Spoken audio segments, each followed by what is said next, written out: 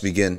Bismillah ar-Rahman ar-Rahim. Alhamdulillah wassalatu wassalamu ala Rasulillah wa ala alihi wa sahbihi wa man wala. Ladies and gentlemen, this Safina Society live stream is brought to you by Mecca Books. You can get a lot of books from Mecca Books on Sirah, which is Shama'il and Sirah. They have a whole section on Mecca Books on Shama'il and Sirah, and one of the books you can get is Sultan of Hearts. And that one down there too, on the bottom. Shama'il al-Tirmidhi? Yeah. Oh, this is like a nicer copy of the one that's in my hands. This looks good. Who's this by? Zamzam Publisher. Who are they? Oh, it's out of Stan. It's out of Pakistan. Yeah, it's Mecca Books. Yeah. Mecca Books too. Very, very nice copy. This is I got the old-fashioned copy. It's the same book, with the same commentary, but it's a much nicer copy. So, if that's the case, I might read from this today, right? Okay, it's the same exact copy, and Shama'il of the Prophet sallallahu alaihi wasallam, okay, is something that we got to read all the time, and you have to have not just one. You never just have one book on a subject. Is no author gathers all the knowledge, right? So. There's a saying in Arabic that we say, La shaykh yughni an shaykh. There's no concept. You should never have this idea that, I have this book, I don't need any other book. I have this shaykh, I don't listen to any other shaykh. You should never have that. Because no one gathers the entire sunnah of the Prophet ﷺ.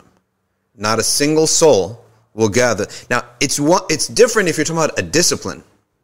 Like if I'm learning technical knowledge of fiqh, that's a technical knowledge, right? Or I have a sheikh that helps me in spiritual matters, gives me adhkar.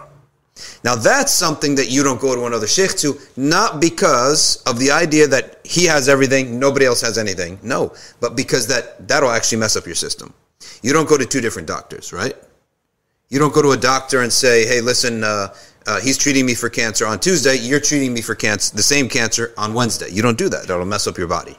So from that angle, we don't do that. If I'm studying, let's say, a certain subject matter, then a certain book, then I finish that book with that sheikh. I can study the same book with another sheikh. I can study a different book with another sheikh. There is no sheikh on the earth that will make you say, I don't need any other sheikh. This is a trick of Iblis. Because then once you have a fallout with that one sheikh, or he proves himself that he's not that what you thought, now you're in trouble. You have what they call a crisis. Iman crisis, they say this. Who coined this ridiculous, terrible term? Iman crisis. None of us should have Iman crisis. Because our Iman does not rest on a human being. Our Iman is supported by all human beings. Now, let me tell you something. A lot of people, they have issues in relationships because they go too little or too far.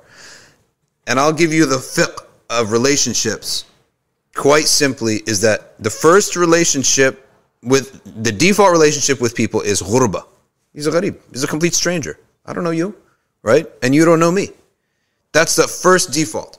The second is that you simply have is recognition. I recognize that person. That's it. Right? It's a recognition. This is like a ma'rifah. The word ma'rifah means recognition. We're not talking about ma'rifah of Allah. We're just talking about recognition. I recognize so-and-so. Yeah, I recognize him from the masjid. I recognize him from the local bakery or whatever.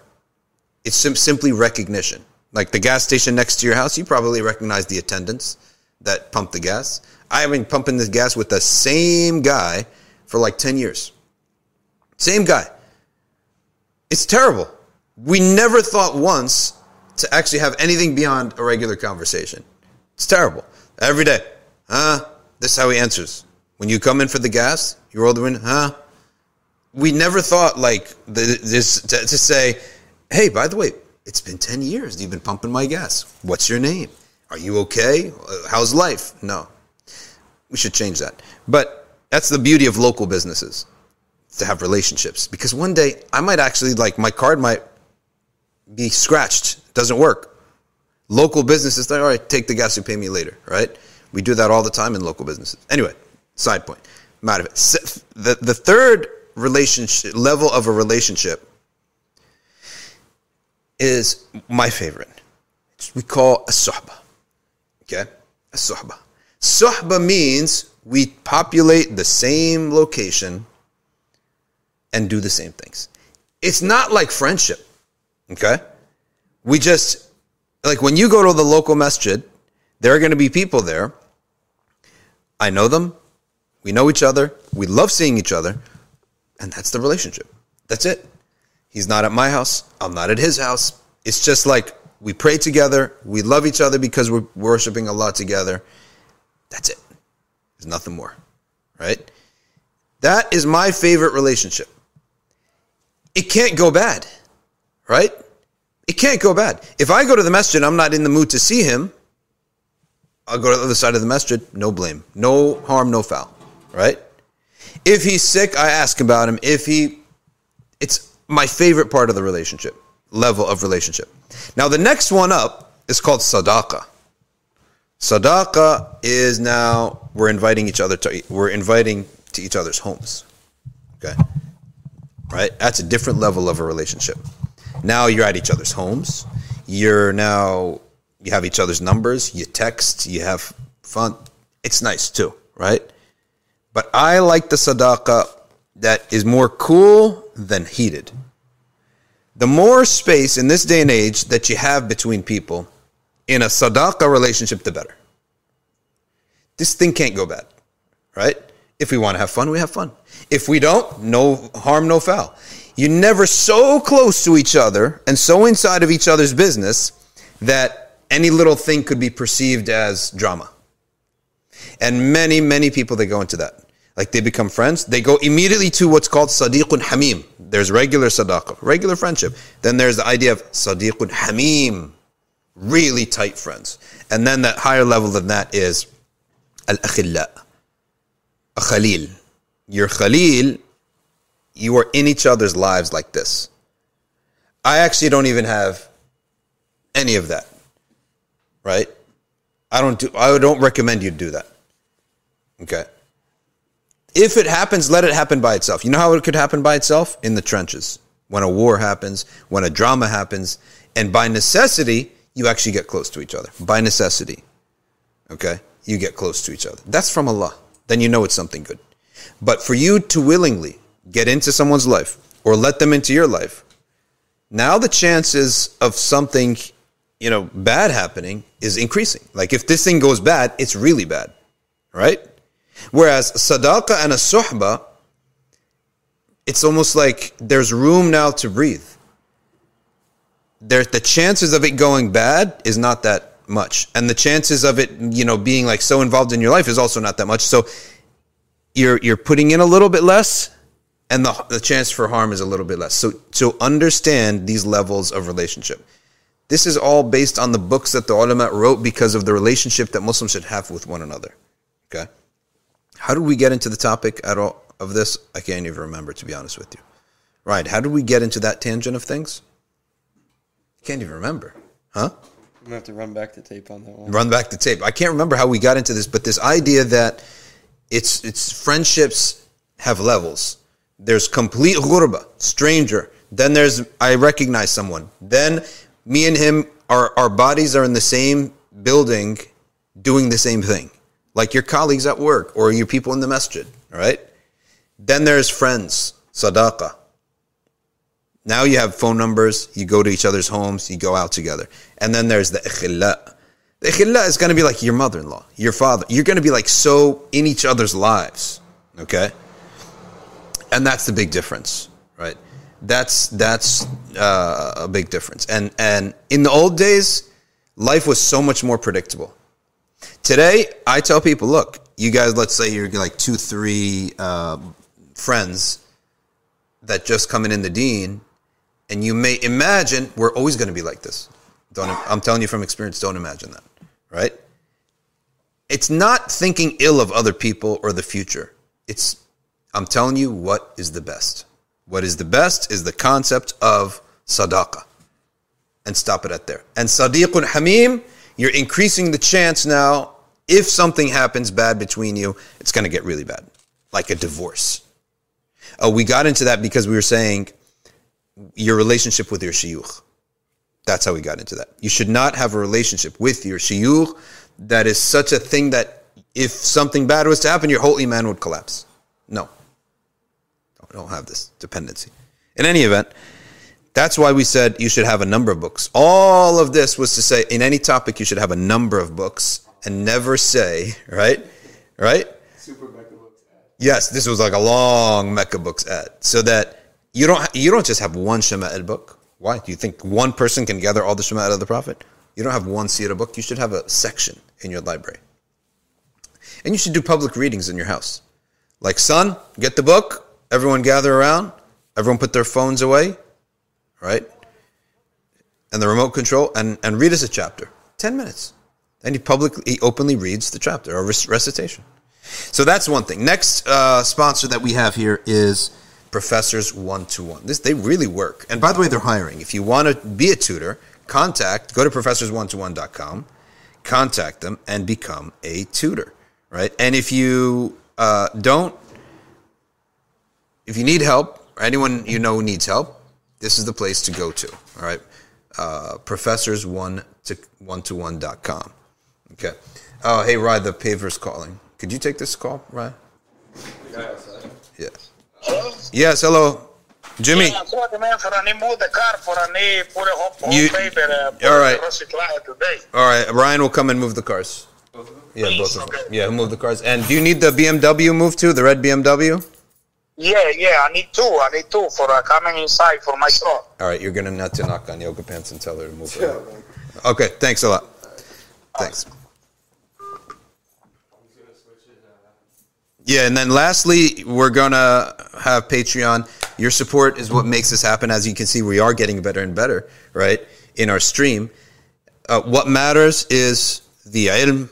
What matters is the intention. But Allah subhanahu wa ta'ala has put us on the earth to test us of who will do the best of actions. And we want to do the best of actions. We want to have a great live stream, outwardly and inwardly, not just nice intention. We want to have a great live stream.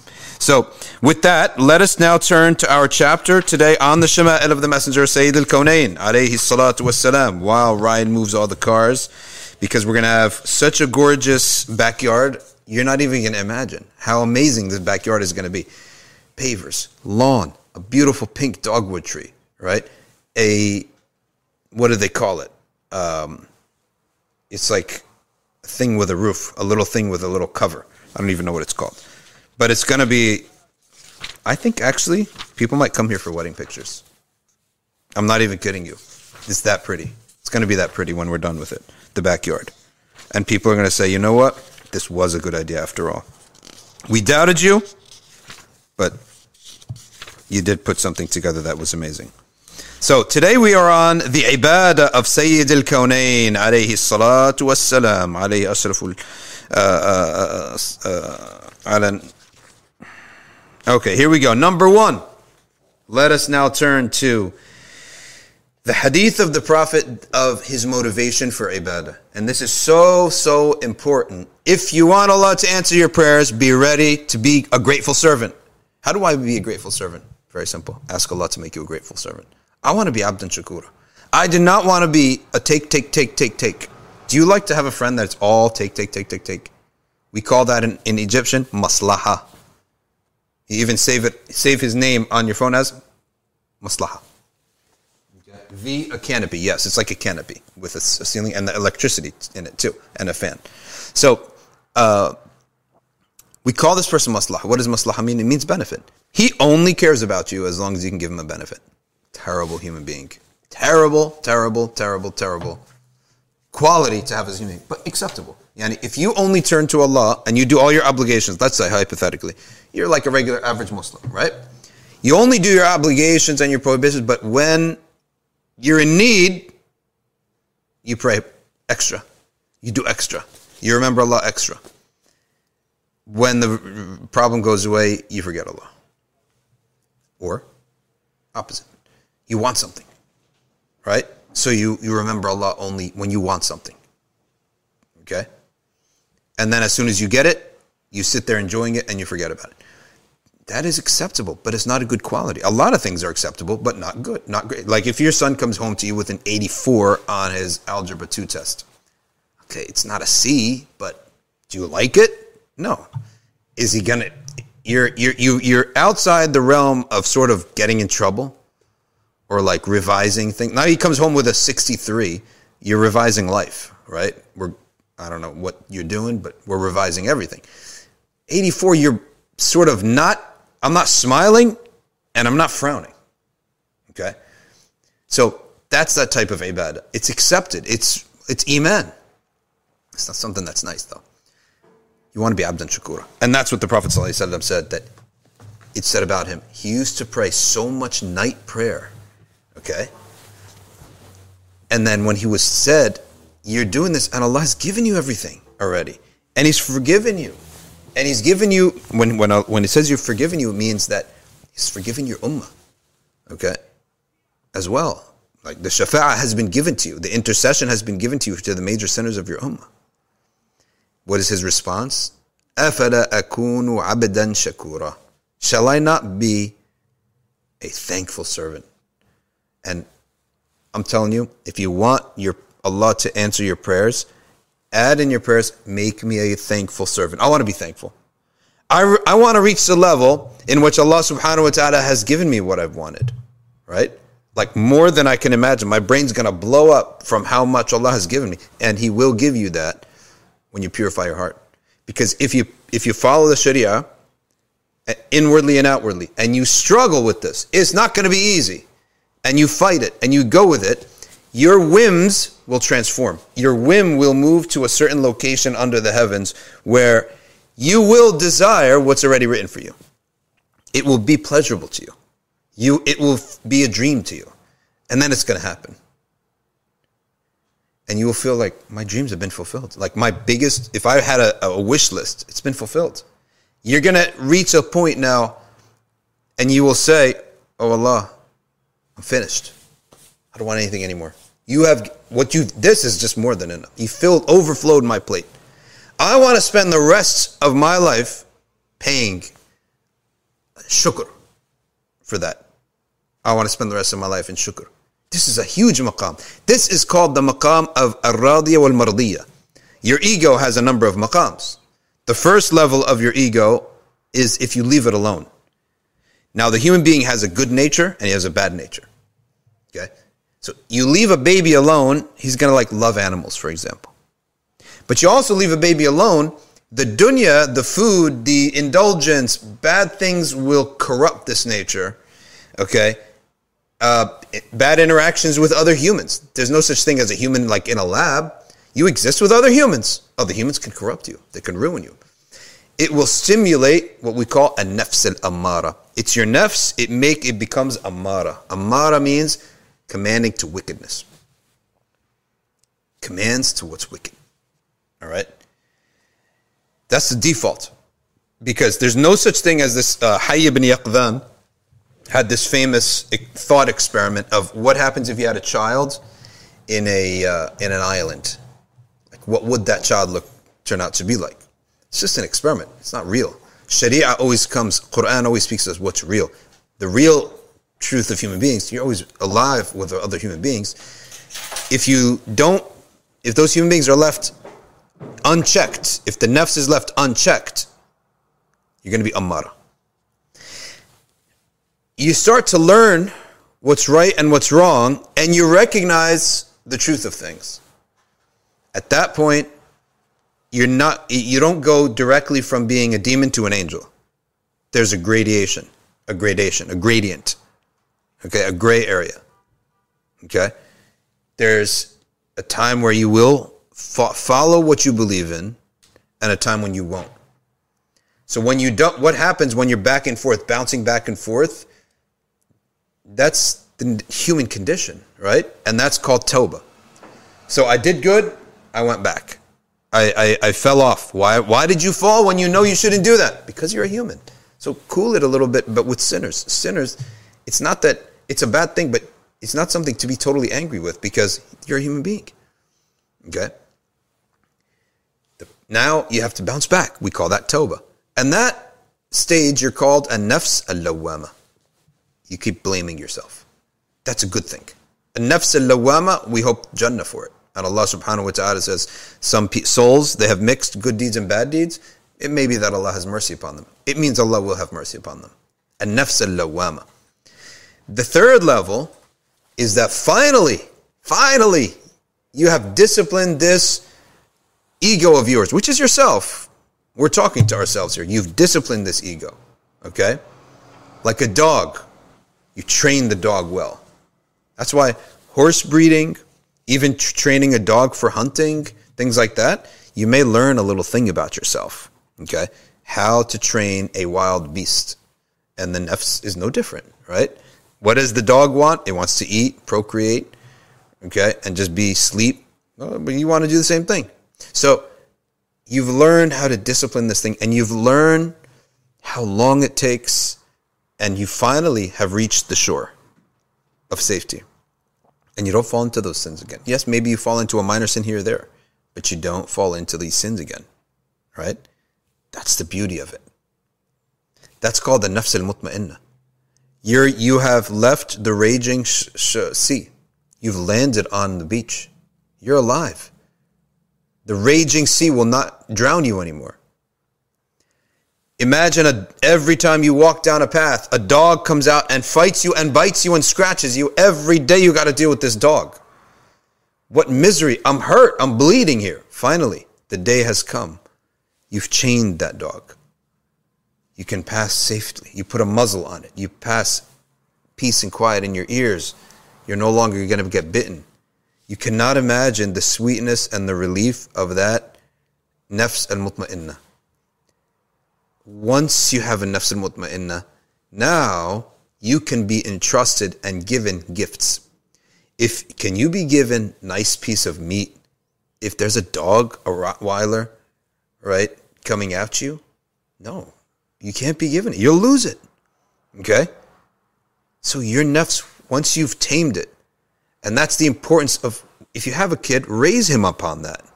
It's a shortcut in life, right? Rather than letting his nafs go crazy and then coming back, right? So you finally reach this amazing state of an-nafs al-mutma'inna. It's at peace. This is what I believe in, and I do the same exact thing. My ego is no longer waging a war against me. My ego has accepted. Your ego is you. I've accepted the divine law. Now, usually, what is it that makes someone accept the divine law? In many, many cases, it's not just discipline. It's reward, right? You're a human being. You are not motivated just for the sake of discipline. Yes, I believe I shouldn't be doing this. But what's going to make me not do it?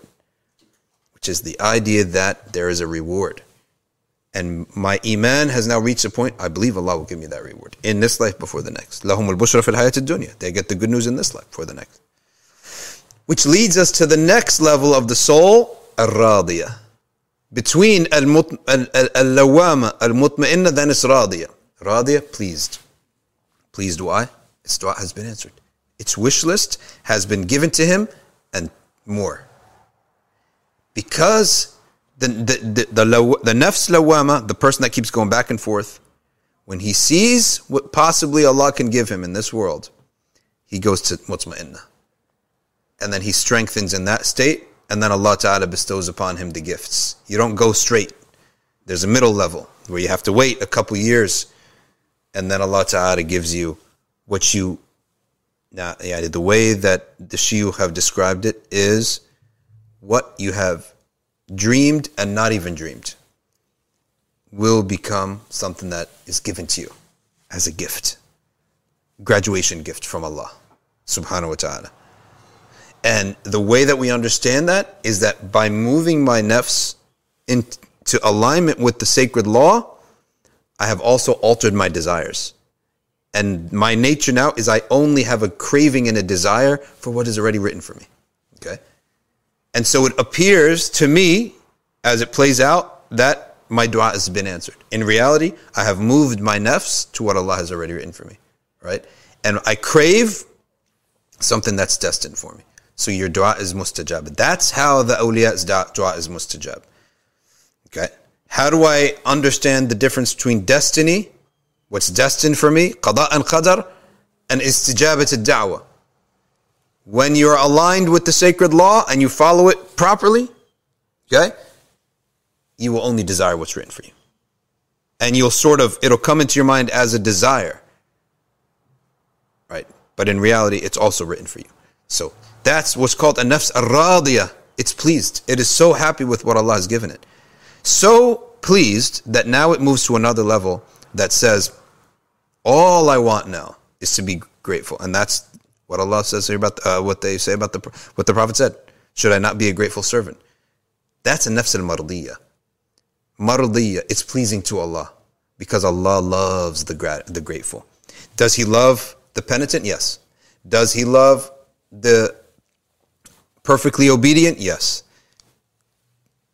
Does He love the one who is worthy of His gifts? Yes. But His greatest love is for the grateful servant. Shakur. At this point, the Abd says, what you've given me, at this moment in time, based on anything that gets thrown my way, I'm accepting it. He is completely, shakur is not just grateful for what he likes, he's grateful for what he doesn't like. Think about the level of generosity that Allah bestows upon these awliya that makes them reach the point. Naturally, they will say, anything that comes to me at this point afterwards from this Lord, I am accepting it happily. Okay? I'm accepting it because of how you've treated me. Imagine that, right? That what has Allah given him? All right? What has Allah given him that made him so happy and so pleased with his existence that he says to Allah, anything at this point, I am pleased with it. So that's called a nafs al-mardiyah. And in the Quran it's called shakura. اعملوا آل داود شكرا وقليل من عبادي الشكور. Very few reach this level. قليل. And with tajweed, قليل من عبادي الشكور. Few of my ibad reach the level of being shakur. Okay? And then finally, beyond that is a nafs al-kamila. It's complete. What does it mean it's complete? Didn't the Prophet ﷺ say, لا يؤمن أحدكم حتى? None of you truly believes until. That means this person, there is not a virtue of the virtues that is taught by the Quran and the Sunnah except that he possesses it. A share of it. So he's complete. There's no holes in this person's character. There's no holes in their deen. Doesn't mean he won't occasionally come into a sin or a fatwa that's a mistake. It's possible. Okay? But overall, he's filled in all the holes. These are the 7 levels of what are the stages of our ego. Okay? It's still called an ego, but it's perfected. Nafs. Next hadith says, حدثنا محمد بن جعفر حدثنا شعبة عن أبي إسحاق عن الأسود ابن يزيد قال سألت عائشة. I asked Aisha رضي الله عنها عن صلاة رسول الله صلى الله عليه وسلم بالليل فقالت كان ينام أول الليل. He sleep early in the night. The first portion of the night he sleeps in it. ثم يقوم. Then he would get up. Until فإذا كان من السحر أوتر. Once the end of the night has arrived, he makes witr. ثم أتى فراشه. Then he'd go back to bed. فإن كان له حاجة ألم بأهله. If he had a need, he pulled over his wife. Okay? فإذا سمع الأذان وثب. When he hears the adhan, he gets up. فإن كان جنبا. If he was junub, he goes into a tub and he pours the water on himself. Takes a wudu. وإلا توضأ وخرج إلى الصلاة. And if not, if he's not junub, he goes out to the prayer. What do we have here? We have our version of the ibadah of a Muslim is not monasticism. If you happen not to be married, fine. But if you believe that that's better, wrong. Here you have the Messenger ﷺ worshiping Allah, and this wife of his, this human being, also has needs. They have needs and desires. Fulfilling them for them is a blessing for you, and it's a fulfillment for them. It's ibadah. Okay? I think this is the first religion that's come down that's basically said that this human desire is worship. I don't know what the previous, dispensation said. Sayyidina Dawood is said he had 100 wives and 3,000 concubines. But point being is our religion is one that has to be balanced, okay? And chances, the balance is never going to be in lack of worship. We never have to temper people's ibadah these days. The type of people you have to temper their ibadah, you can count them on your fingers, right? We have to encourage more ibadah, right? But here you have the Messenger ﷺ being a complete, full human being. He sleeps a little bit, he prays a little bit, and he sleeps with his wife. And there's no shame in this at all. Sayyidah Aisha saying it, okay?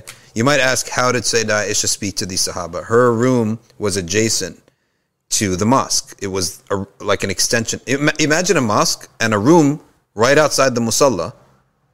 She lived there, right?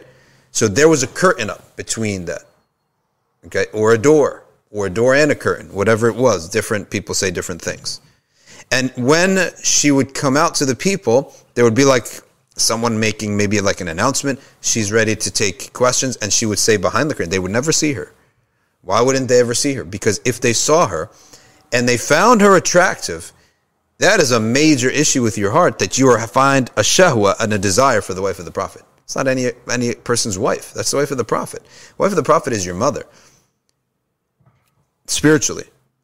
If you ever looked at your mom and became sexually attracted to your mom, what do we tell with this person, Ryan?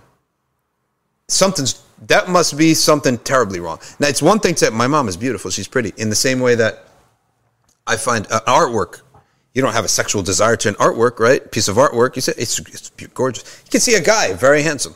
There's no sexual attraction there, right? So likewise, you could say, my mom, oh, look at her old pictures, man, she was beautiful. There's no sexual attraction. If there is, the fitrah has been warped up. In a spiritual sense, you cannot go and have an attraction to the wife of the Prophet ﷺ. It will mess you up. Sayyidina Umar ibn Khattab, once before the women of the Prophet were fully covered, he saw a Sahabi having an extended gaze or just exposed. The wife of the Prophet was exposed. Her face was exposed to a Sahabi. Prophet Sayyidina Umar said, command there to be a barrier between your wives and the people. And Allah subhanahu wa ta'ala proved that correct, and it came down. See, Sayyidina Umar's, his soul was so aligned with the truth that he would sense the sacred law before it came down. 22 times, says As-Suyuti, 22 times. Sayyidina Umar thought of something, came to a conclusion, and then Allah subhanahu wa ta'ala made it law. How does that happen? Does Allah make law based on Sayyidina Umar? No, it's the soul of Sayyidina Umar was in full alignment, that his soul, his mind was perceiving what was already Allah's decision. And Sayyidina Imam As-Suyuti says that 13 of these times, Umar spoke with an utterance which was revelation, before the revelation came down. 13 times, okay, the actual utterance of Sayyidina Umar was a verse. That's how in line his soul was with the truth, that he was inspired with the law that Allah hasn't even yet revealed. Okay? It's as if the souls up in the heavens and in the sky is witnessing without us realizing the future, and then coming down to us, and we're processing it as our own decision. It appears to us as it's my own judgment. It's not your own judgment. You're inspired now. You're mulham. You're inspired.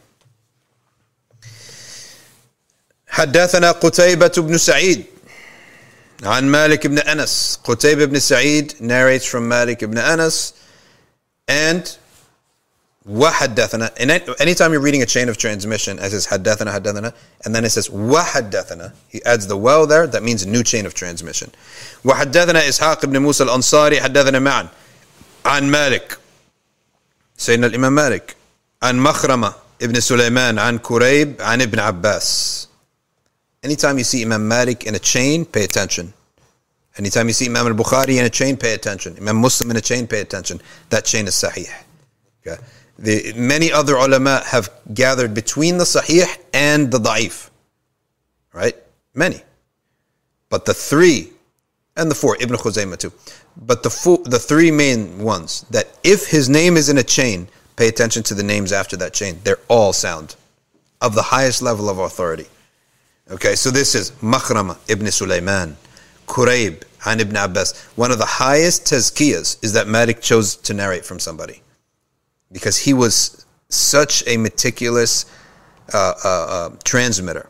And he would only transmit. You know, it came to the point that Sayyidina, that Malik went to Mecca and there was a transmitter there everyone was taking from, and he observed him and he refused to take from him. Okay?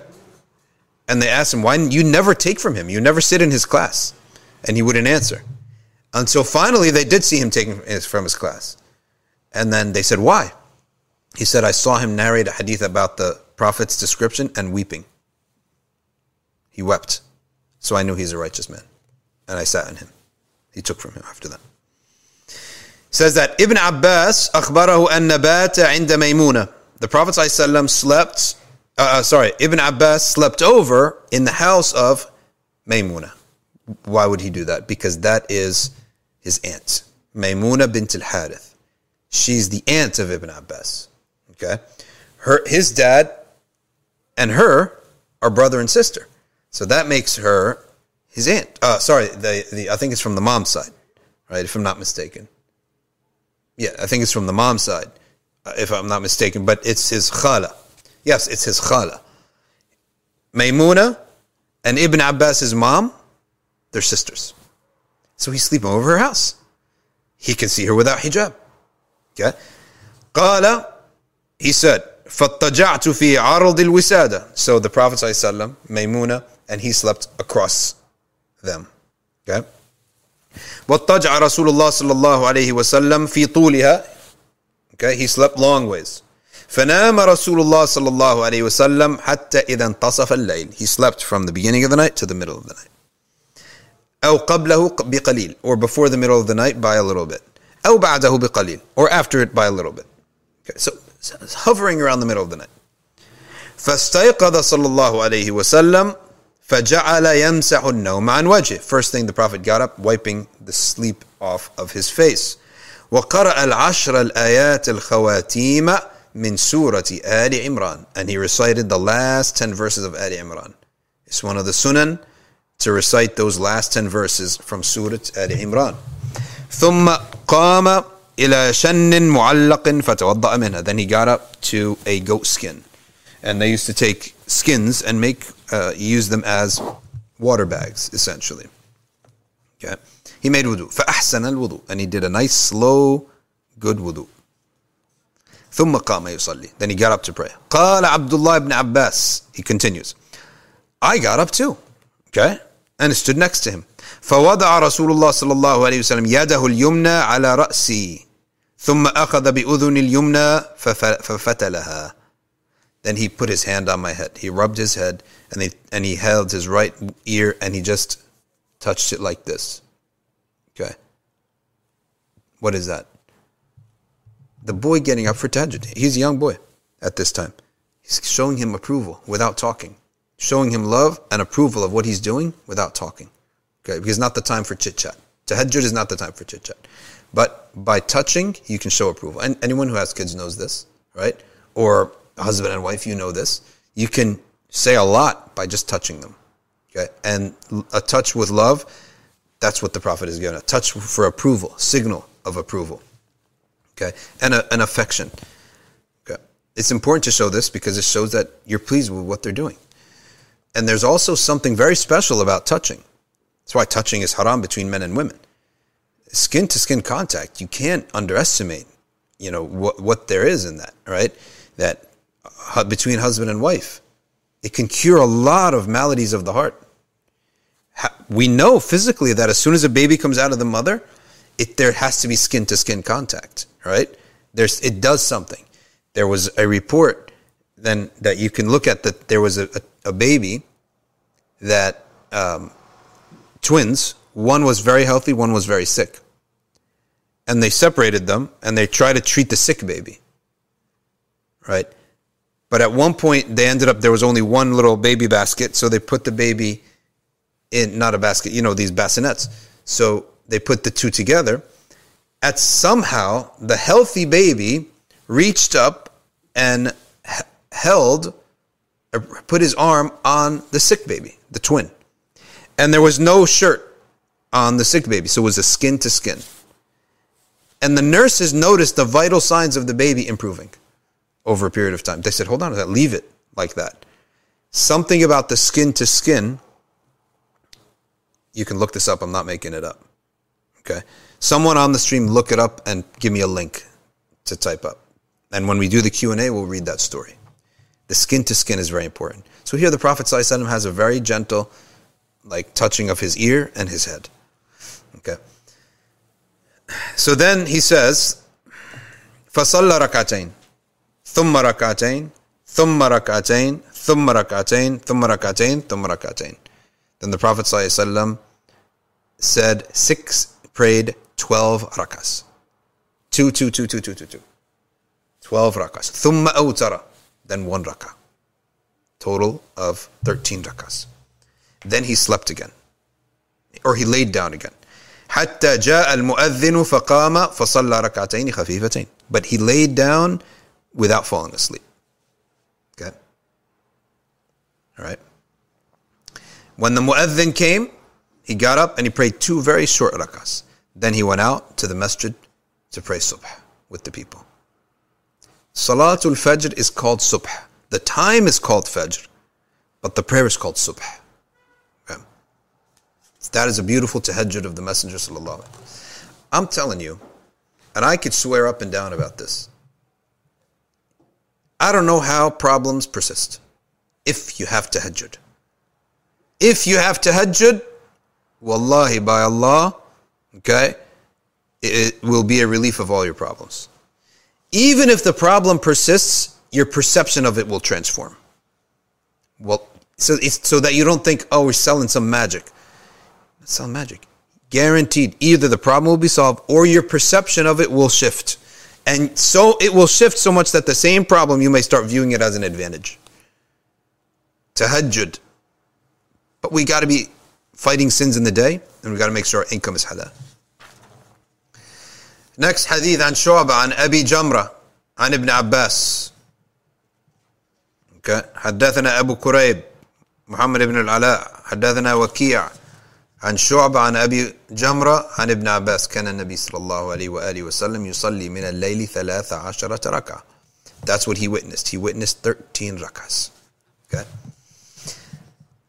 وعن عائشة أن النبي صلى الله عليه وآله وسلم كان إذا لم يصلي بالليل منعه من ذلك النوم أو غلبته عيناه صلى من النهار 12 ركعة. If the Prophet صلى الله عليه وسلم, and showing us an example that there were days so exhausted he slept through the whole night. Why? Because it happens, right?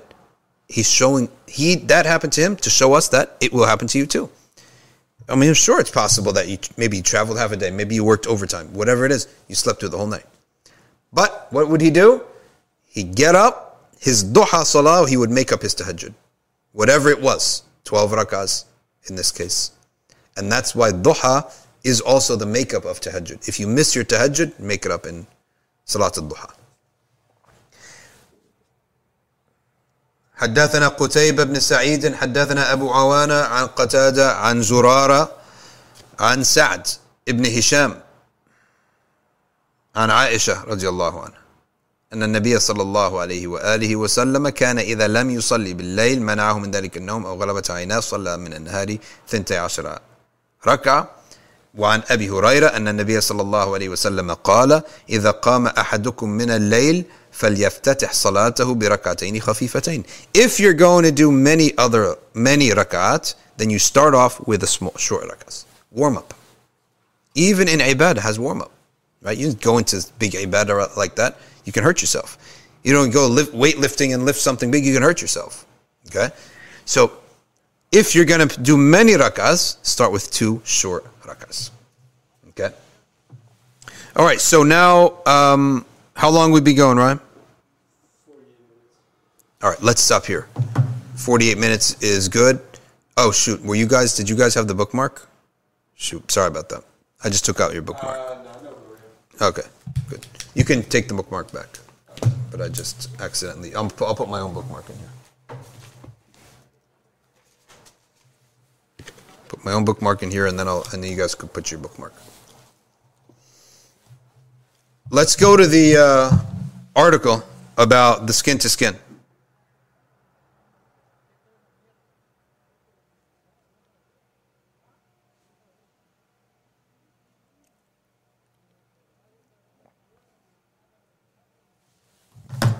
Here it is. Okay. Elegant Adams.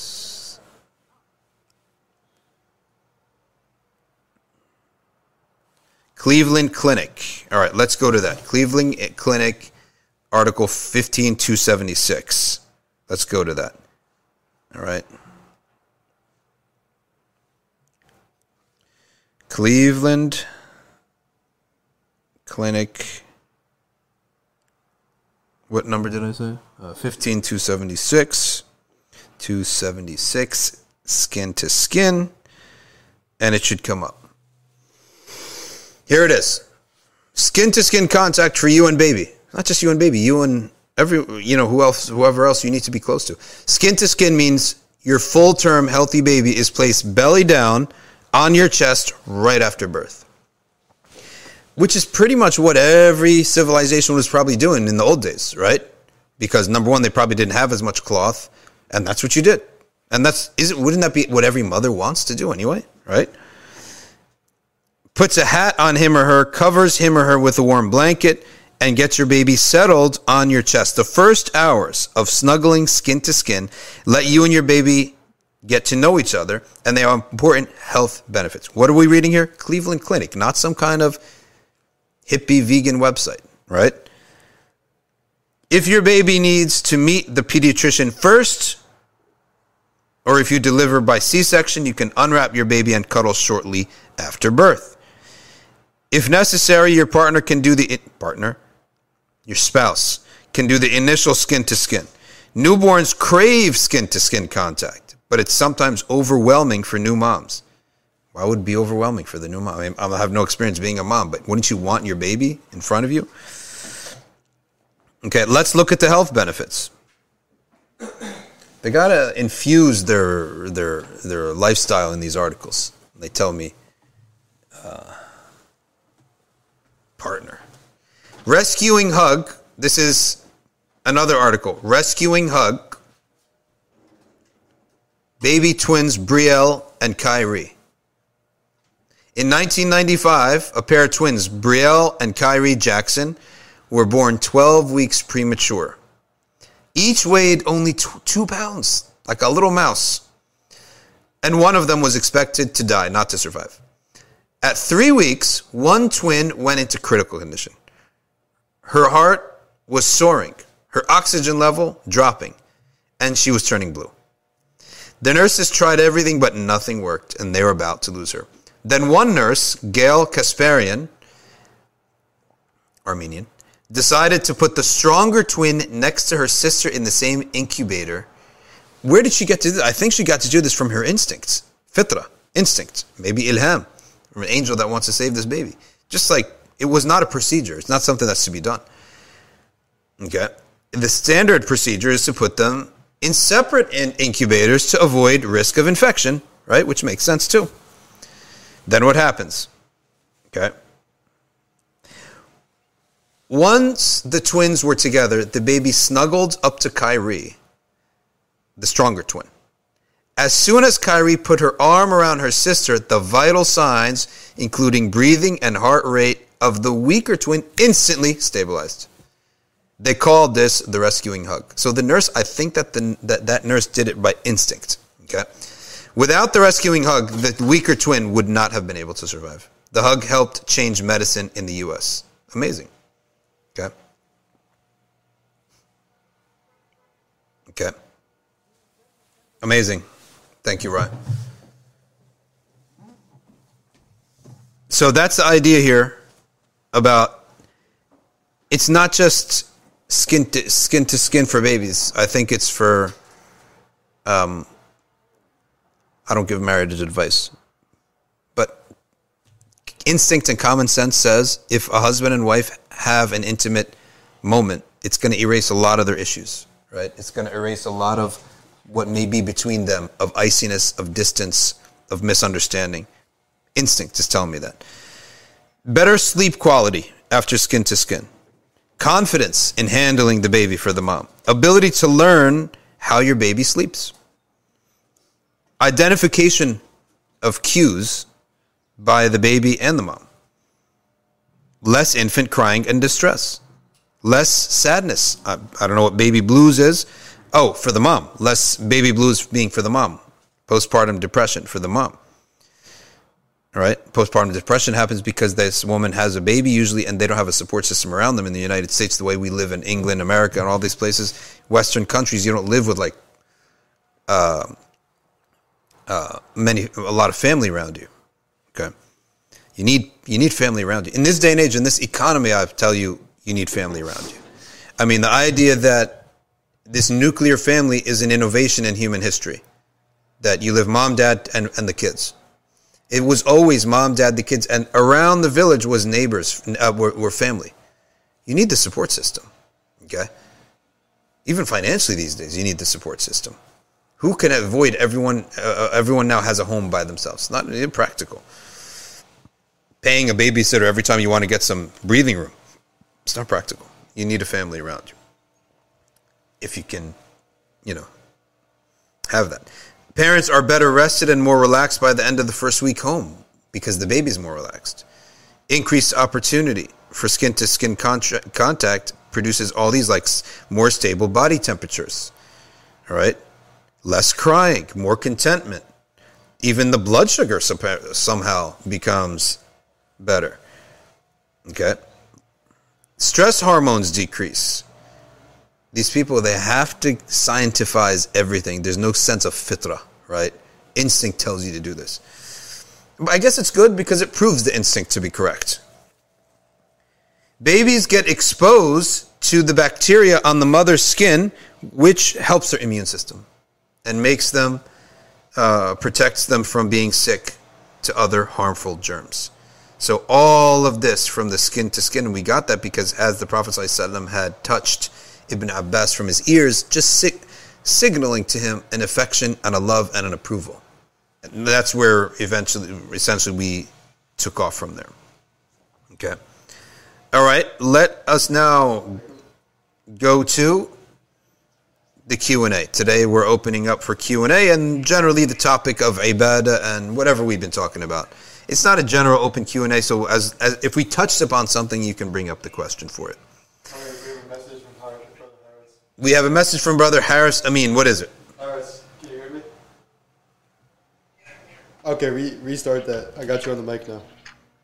Okay, so Raise your volume up a little bit, right? The prophetic hadith is to put chewed up date in the baby's mouth immediately after birth. And they're starting to realize that now putting a bolus of sugar in the baby's mouth immediately after birth helps the baby. So that's also something that, traditionally has been done for over a century. And they're just finding out that that's beneficial. Repeat, because I couldn't hear. The Prophet ﷺ putting a date in the baby's mouth. They're scientifically realizing that this is beneficial. Okay, sugar. Good. So what Harris Amin said is he brought another sunnah of the Messenger, peace be upon him. When a baby is born, you take a bite from a date. Okay, a little bite off the tip of a date. And then you rub that inside of that date, inside the mouth and the gums of the baby. And even the tongue if you can. So that immediately some sugar comes into the mouth of the date. That's some of the Prophet ﷺ, and apparently now that's a practice. And I'm sure we can find articles for that too. Okay. Mahmoud Muhyiddin. My daughter is 9 years old. What is a lenient position in terms of hijab in the madhab? Do I have to mandate it? Should not mandate it until bulugh. But there is a middle period between when a girl becomes sensible and understands, and then when she reaches bulugh. And in that middle period, there may be a gradation of how she dresses. Now, she may no longer wear short shorts, right, or tank tops, but at the same time not wearing hijab. You're going to go through a gradation, and then hijab when the time comes of bulugh, and maybe even slightly before bulugh, so that it's not like, okay, tomorrow, right? So there may be times where she goes out with hijab a couple times, and you can ask the Muslim women how they treat their daughters with that, but I'm also a witness, right? Because I have 2 daughters, so my testimony is not illegitimate either. It's a very legitimate testimony, right? Where that's how I've seen things go. So there's a gradation from, let's say, age 9, maybe for 2 more years. Maybe from age 8, the clothing change a little bit, right? Not like the kiddie shorts anymore. The tank tops will start decreasing. And then eventually they start dressing fully like their sisters and moms, if their moms wear hijab, right? And again, the mother is ultimately the best teacher in the family. She's the moral source of the family, right? Turquoise vase. I sometimes think, why not Turkish mosques and masajid work like Western one? When you ask questions to Western Muslims, they say that talk with Imam. If you want to marry, go ask Imam. When you want to find friends, go to masjid.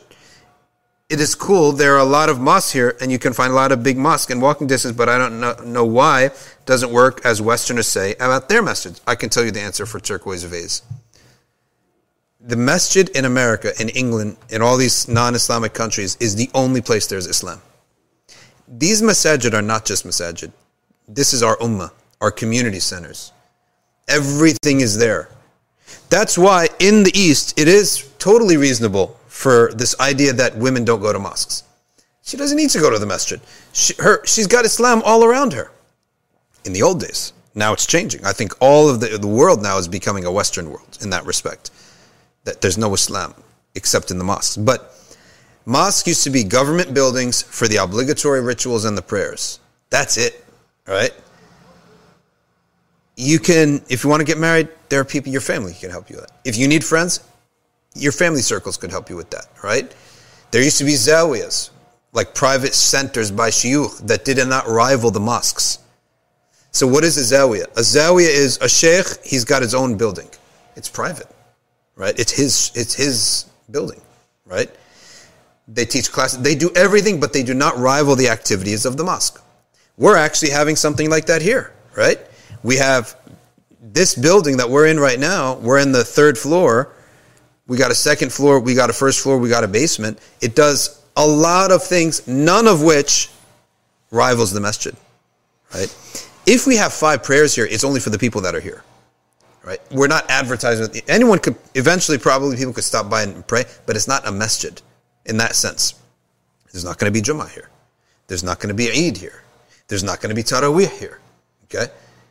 It does not rival the things that the masjid does.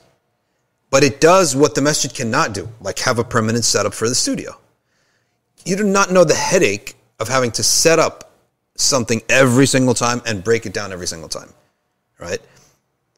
The classroom space, when we have our ma'had, right, and our seminary, it's not going to change. The setup will remain as it is, right? You're not going to have strangers coming in, right, and misusing the building.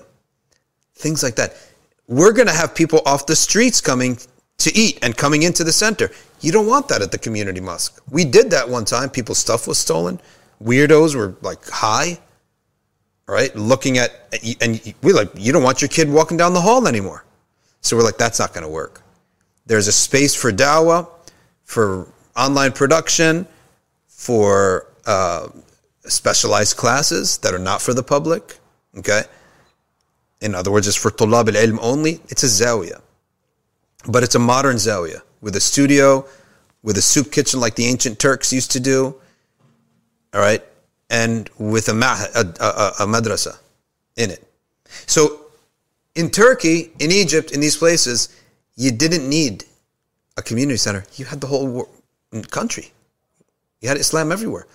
We here only have Islam within the 4 walls of the mosque. So, everyone needs to come to the masjid. That's the only place you're going to find Islam, right? Public place.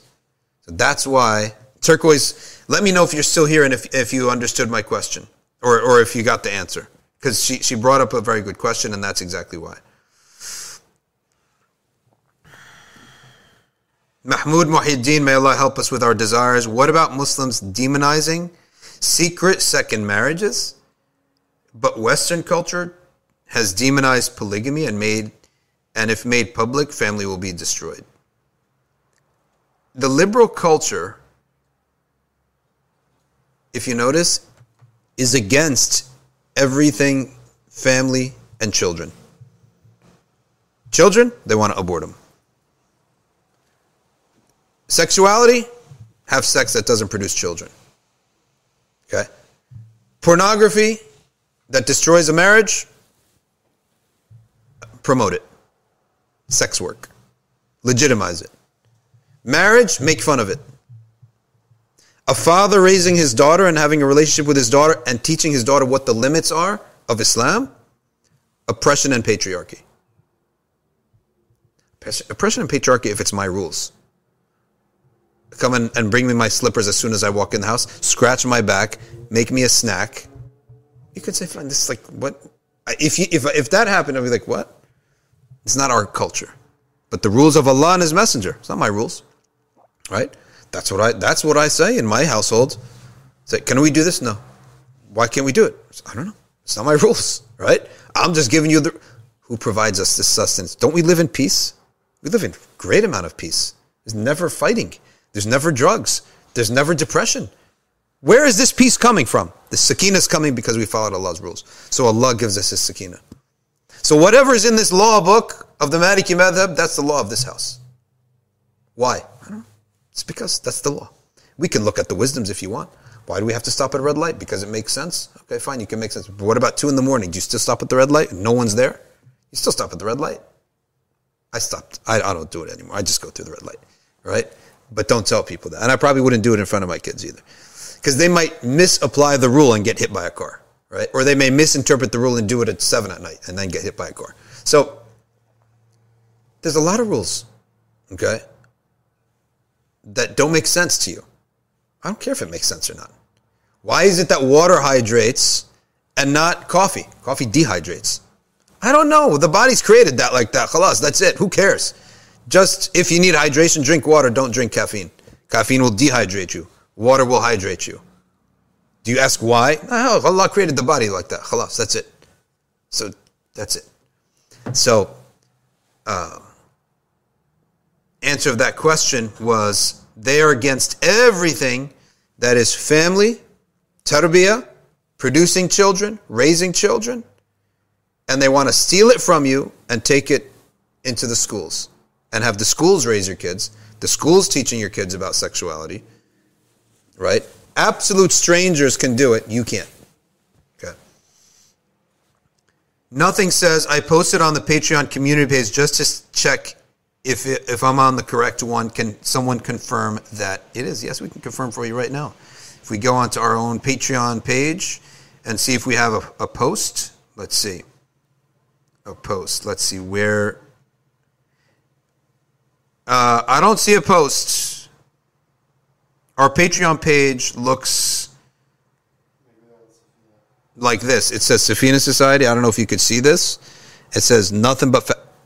This is one of the prettiest pages. No, not to like boast about our own page. Oh, is your name Zen? Yes. Is this the right page? Yes, it is the right page. Let's post to her. Yes, it is. Okay, so that is Zen, I guess. Her name is Nothing, or his name is Nothing on YouTube. Khala White, you're not making it up. We do this skin to skin with all preemies. Thank you very much. All right. We got backing from a nurse here. Maham Masood, I found countless stories of life-saving stories of newborns thanks to skin to skin. UNICEF has an article on skin to skin. And it's also known as the kangaroo method. Eglantin Adams says, I've heard somewhere that even when we make wudu and touch our bodies, it has a healing effect. You know what else touches your body? Really, wallahi al-azim, it will cure you mentally. Cold water wudus, multiple times a day. Wallahi al-azim, it will cure your mood. If you're in a low, upset mood, you're a little bit off, make a wudu with regular room temperature water or cold water. Okay? If you're still like that, make another wudu. Wudu upon wudu. Or every time you go to the bathroom, make wudu. Continue to make wudu. There is something physical and spiritual. They will say to you, oh, it's the cold water effect. And we have this guy from Iceland that's swearing his whole project of health is about breathing and taking cold baths. Okay, maybe you're right. Because we have, Allah is Rahman Rahim. Rahmanul Dunya, Rahimul Akhirah. There's a material value and there's a spiritual value. There's two values. They're only taking the material. You benefit from that. Good for you. But we are doing it by the sunnah. We're going to get the material and the spiritual value of it. Flower Star says, apparently in America, you have to pay extra for skin-to-skin contact. With my own kid? Unreal. Mason Hakes, what is the streaming schedule? If Ryan has the streaming schedule, we could put that up for a second. No, not yet. Okay. But Othman put it at Monday through Thursday, 1:30 Eastern Standard Time. Flower Star says, might be also linked to the makeup handshake teachers make children do after a fight and argument. Yes. The handshake after a fight and an argument. And we have the taslim in our majalis. So we have a dhikr, for example. After the dhikr, all the brothers come to the right. And the sisters, they all come to the left of the first person in the majlis. Let's say the person sitting at the front of the majlis, everyone come to the left. And then we make a line and we do a taslim. You're making eye contact. You're making dua. Salam is dua for one another. And you're touching their hands. And then that person stands next to you. Next person comes in, salam. Okay? And salam's the second person. And he becomes the third person. The next person comes, salam's the first, second, and third. And becomes the fourth person. In that way, everyone in the room salams everyone else. That salam, it brings the hearts together. It brings eye contact together. And when you do it repeatedly, eventually you're going to say, well, what's your name? Right? You get to know each other. The brothers do this, the sisters do that. Okay. Khalawite, tahajjud 2 rak'ahs is enough? Yes, it is enough. And by the way, if you want to improve it, recite something from the Mus'haf. Recite a page or two from the Quran. 3, 4, 5 pages from the Quran. Khalawite, they still put the full-term baby on the mommy's tummy in Denmark. Are you from Denmark? MashaAllah. Caitlin Joham says, if you pray all night without sleeping first, it's the same reward, but it's not the same effect. When you sleep, you erase the memories of the day, the stresses of the day. You're going to wake up, and it's as if you have like a metal rod like this, and the day has made it rusty, right? So it's not going to receive the signal as well. But it's as if the night when you sleep, you put it down, you clean it out, you put it down, and then you wake up for tahajjud, you pull it up again, and it's now fresh. It's going to receive signals that are much better. You guys know what this is? It's our shadow light. Let's take a look. Let's see if you see a difference. Red. Right. Cayenne. Why does it say cayenne when it's sort of turquoise? Green. Interesting. I love this little remote control. I like remote control things. PU. What's PU? Purple. I love purple and blue. I don't know who would do yellow, right? Green, not so much. So what do you guys say? What should we put here? Yeah? Throw it? Here we go. And the dhikr majlis? Yeah.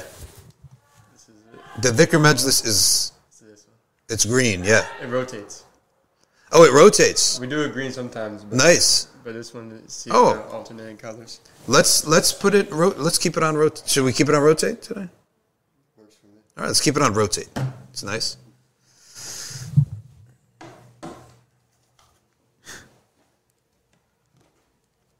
All right, next question comes from Shazia 2805. Alhamdulillah, may Allah reward us, and may Allah reward you, and may Allah Ta'ala keep us upon the state of humility and a state of staying in the masajid, living our entire lives in shukr of Allah Subhanahu wa Ta'ala, with humble service to the ummah in the masajid. Not just me, all the du'ats, and all those who help with that. And may Allah Ta'ala increase our brother Ryan for doing the timestamps. A lot of people talk about how much they benefit from the timestamps, right? Ryan, inshallah, maybe someday, as he seeks knowledge, he'll be giving some of the live stream too. Okay. Can you advise on dua for restlessness due to a time of trial? Allahumma alhimna sabr. Ask Allah for a sabr. Allahumma alhimna sabr. Oh Allah, give us the sabr. Right?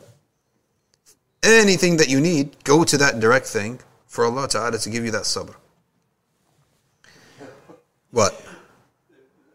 On Instagram, there's a beef between Malikis and Hanafis. Malikis and Hanafis are beefing on Instagram. I'm scrolling through. I haven't gotten there yet, so I'm interested to see. We've said please take this discussion elsewhere. Imam Abu Hanifa. We never even talked about the Hanafites today, did we? No, I think. Did we mention Hanafite law today? No. I saw it. Someone asked a question. Yeah. Why? Which madhab is closest to the Quran and Sunnah? Which madhab is closest to the Quran and the Sunnah? Well, the Hanafi madhab is closest to the Sunnah. The Maliki madhab is the Sunnah, right? Because where is the Maliki madhab coming from? Medina Munawwara, right? And all of the Ahl Kufa, what would they love? They would consider like honorable and noble the one who studied in Medina. So no discussion on that. Red Rose says, a friend argued hijab came down as one of the last commandments and is arguing for it not to be a priority when marrying a spouse. The idea that the commandments are in order of importance based on the revelation is not correct. What's worse?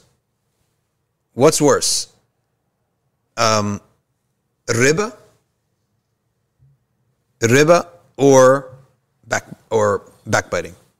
You're going to go to Allah with one sin on your record. Riba, backbiting. Which one are you choosing? You want neither, right? But gun to your head, you have to make a choice. Right? Okay, backbiting is less, right? The prohibition of backbiting was way early. The prohibition of riba was the last prohibition.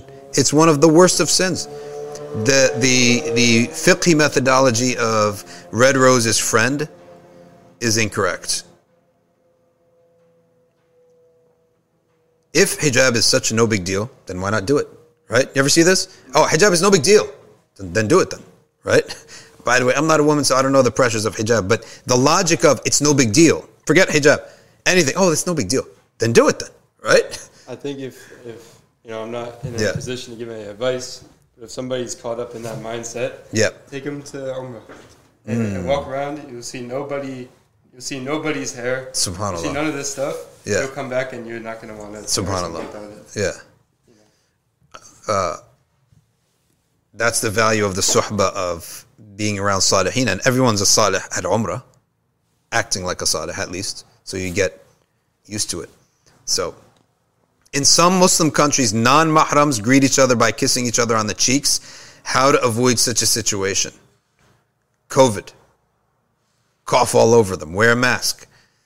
Or tell them, I have a religion now, by the way. Right? And we don't do this. But it's going to be, you're going to have to treat it differently because, it is true that some of these cultures have taken on French and European greetings where, like, let's say two couples are coming to have dinner to another couple. The wife of the other guy will greet with a handshake and a kiss on the cheek, right? To the other dude. It's a European culture that has spread into the Arab world through after colonization. And they got to figure something out. Yes, Maham, you're going to be able to fly over from England. And you know what we should do, Ryan? We also should buy a couple of the apartments across the street and make them hotels. Make one of them a hotel room. Anyone in the world wants to come, bring your family. Cheap it'll be, you're going to pay, but not a lot. One thing we can't do, though, we can't do what the Jews do in Brooklyn. Which is what?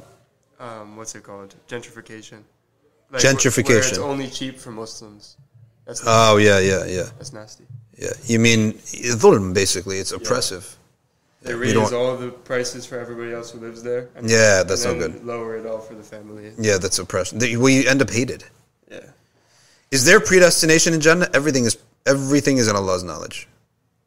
Which madhab is more in line with the authentic sunnah? There it is. The question that brought up the beef.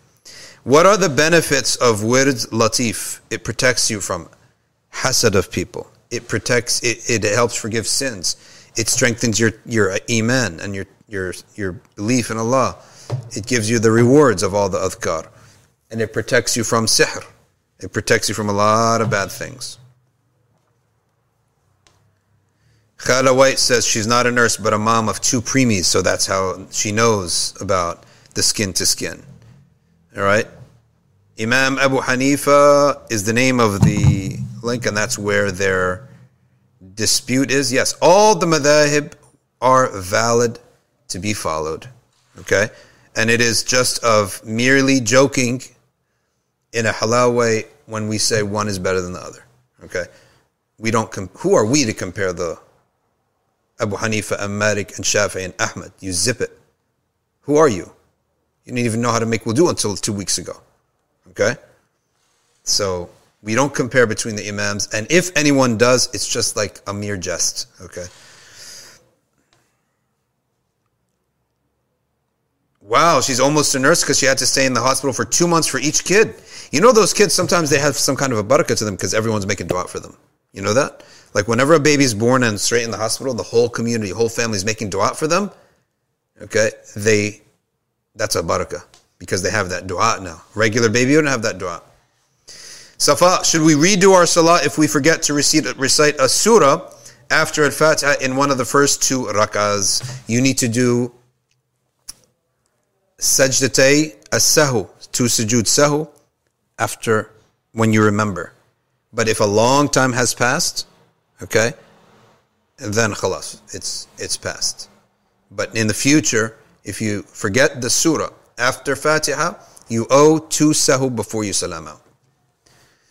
All right. Nothing says.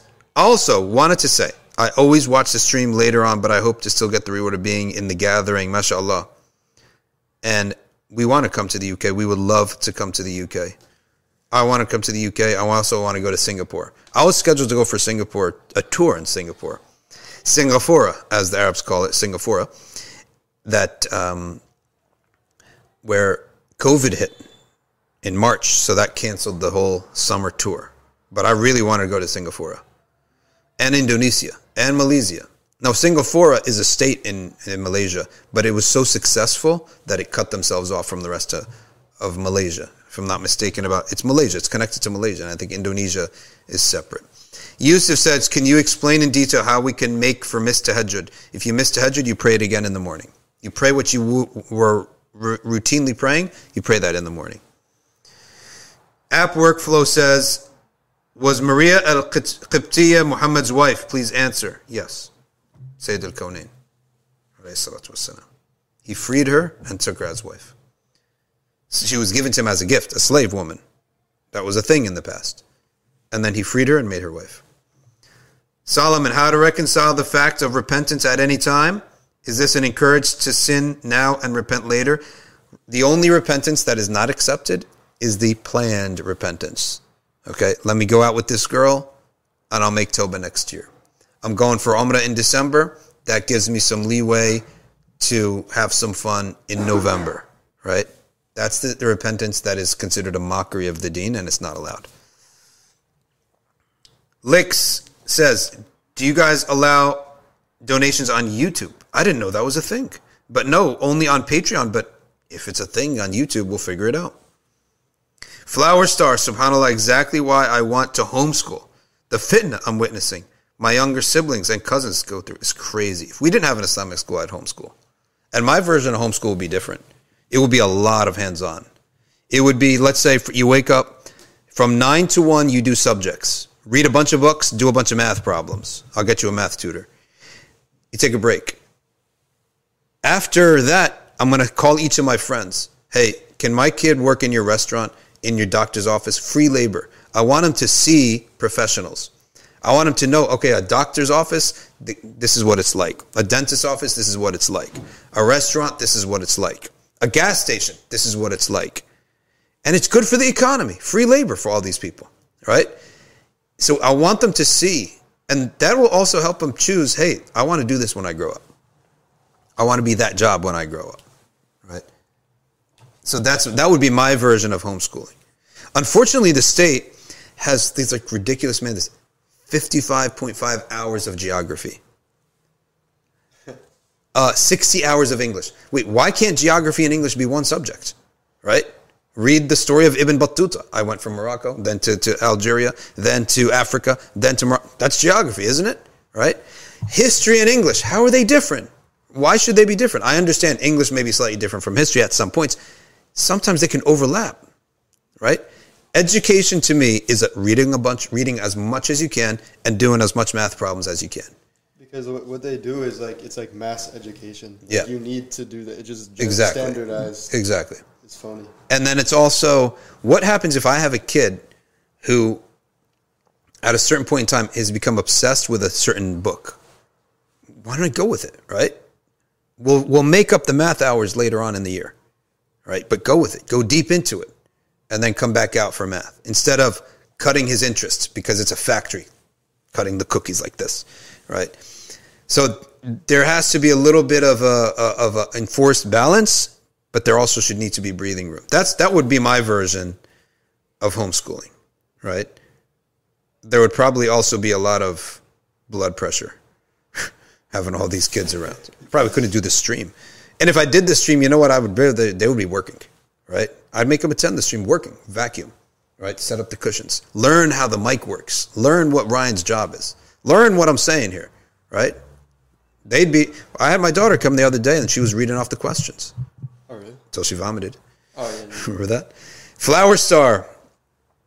She said, we talked about that homeschooling. Solomon says, what is your advice for those who are trying their best to not commit sins but are still not satisfied because they are not fitting in or living their lives like others? Answer to your question is you need companions. You can't try to practice this deen by yourself. It's going to be too much pressure. You need friends who are also not doing these sins, so that it helps you, it gives you support, right? You need to go to the masjid and make yourself a little crew. Find a little crew of pious kids that are just like you, youth, and hang out with them. And they'll give you support. Let's go to Insta. Imam al-Bukhari, according to Muhammad Mas'ud, never was seen without wudu. SubhanAllah. Amazing. Amazing.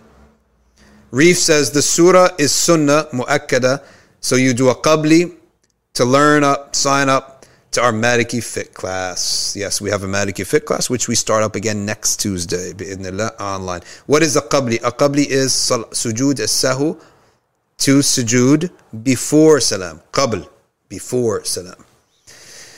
Sarkodi, how do you deal with pride from excessive praise, praising you on your knowledge and articulation? If someone praises you so much, you realize that person is praising you relative to somebody else. And you know other people who do 10 times better than you, right? Like those MSA kids who said, how do we avoid riyah after organizing these events? Oh, that was so funny. That was the first time I ever saw you speak or anything. Like 2 years ago. I was barely, I just became Muslim, alhamdulillah. I told him, riyah from what? What did you guys do exactly? You invited a couple people by email and text, and you put out some chairs. And the rest of the time you spent making an excuse to flirt with the sisters. So what's the riyah there, right? You haven't done anything. So by comparison, that's why Allah created the likes of Imam al-Nawawi for scholars. What are you even? You can't, if you read his works in your lifetime, that's an achievement. Imagine the one who wrote them. Anyone, I'm doing dawah. What about all the people who, the entire country of Indonesia entered Islam under them? And you're happy because you got 2 shahadas? So comparison. We've done nothing. was in this meeting the other day. Yeah. And like I always had this perspective, like anytime someone like compliments you or anything, you have to like be like, oh, I don't deserve this, and that's like part of it. But my friend mentioned like, how often do we make dua that Allah preserves these characteristics for us? We have to say, may Allah make it true, and keep it true, and keep us humble, right? Relative to you may be a big deal, right? And I remember a time that we weren't always religious. I remember that first year of starting to go to masajid and stuff. Anyone who had a beard, I looked up to them like this, right? Because we didn't have beards in our family, right? We didn't have hijab in our family. Anyone who wore hijab, like, the woman, she wears that outside the house, right? We looked up to them like the biggest deal in the world, right? Would it possibly ever be a day where we're like that, right? Family with beards and hijab and prays out loud, right? And reads the Quran. That's how it was. And then you did that and you couldn't believe you're doing it. And then all of a sudden, 3 years later, you're accustomed to it all. It's normal now. Then you meet a scholar. And you're like, is it possible one day that we could say, Abu Hanifa said this, and Bukhari says this in his hadith, but Malik says that? It's so intimidating, right? Then you keep going with them. Then one day you're doing that, right? And then you see the Salihin who have transcended their sins and they pray at night. You're like, will never be like that, right? But you keep hanging out with them, then Allah makes you one of them. So it's always like that, climbing up and up and up and up. All right, next question says,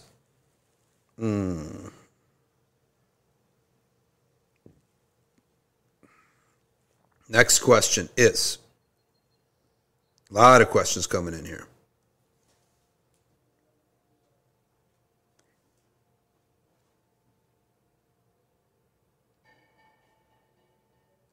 Salafis,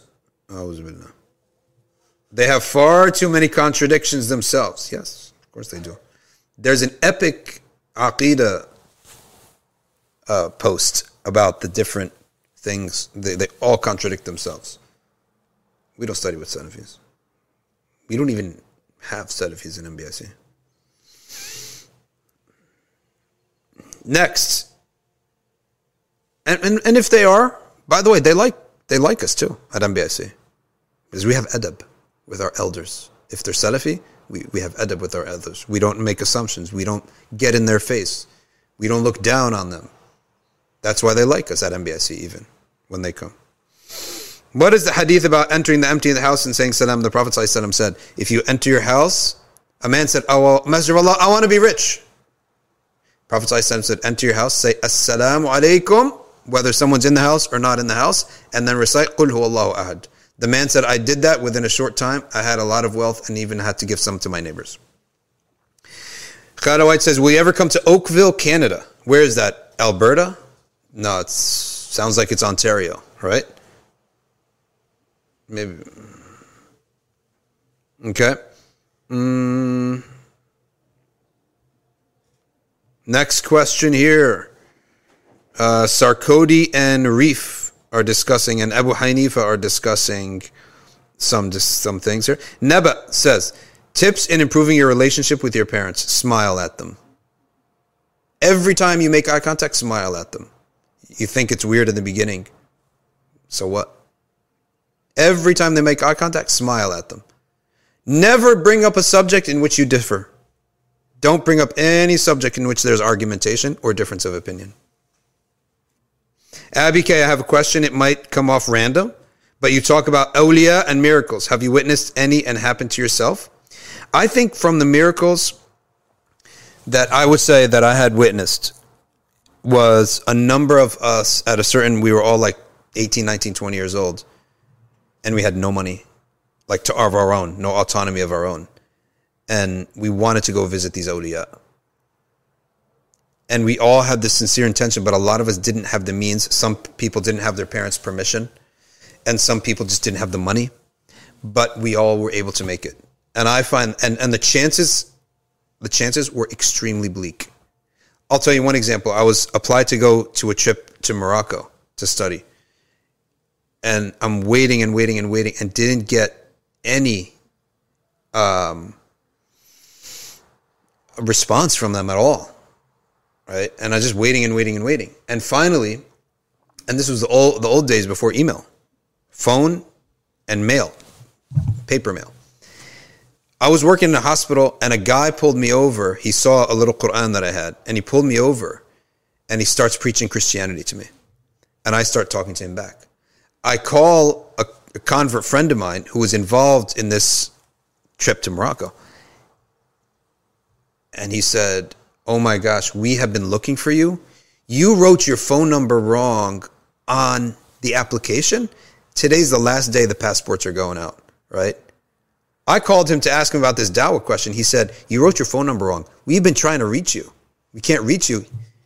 Today's the last day, right, for you to get accepted to this program. To me, that's like a major act of generosity from Allah.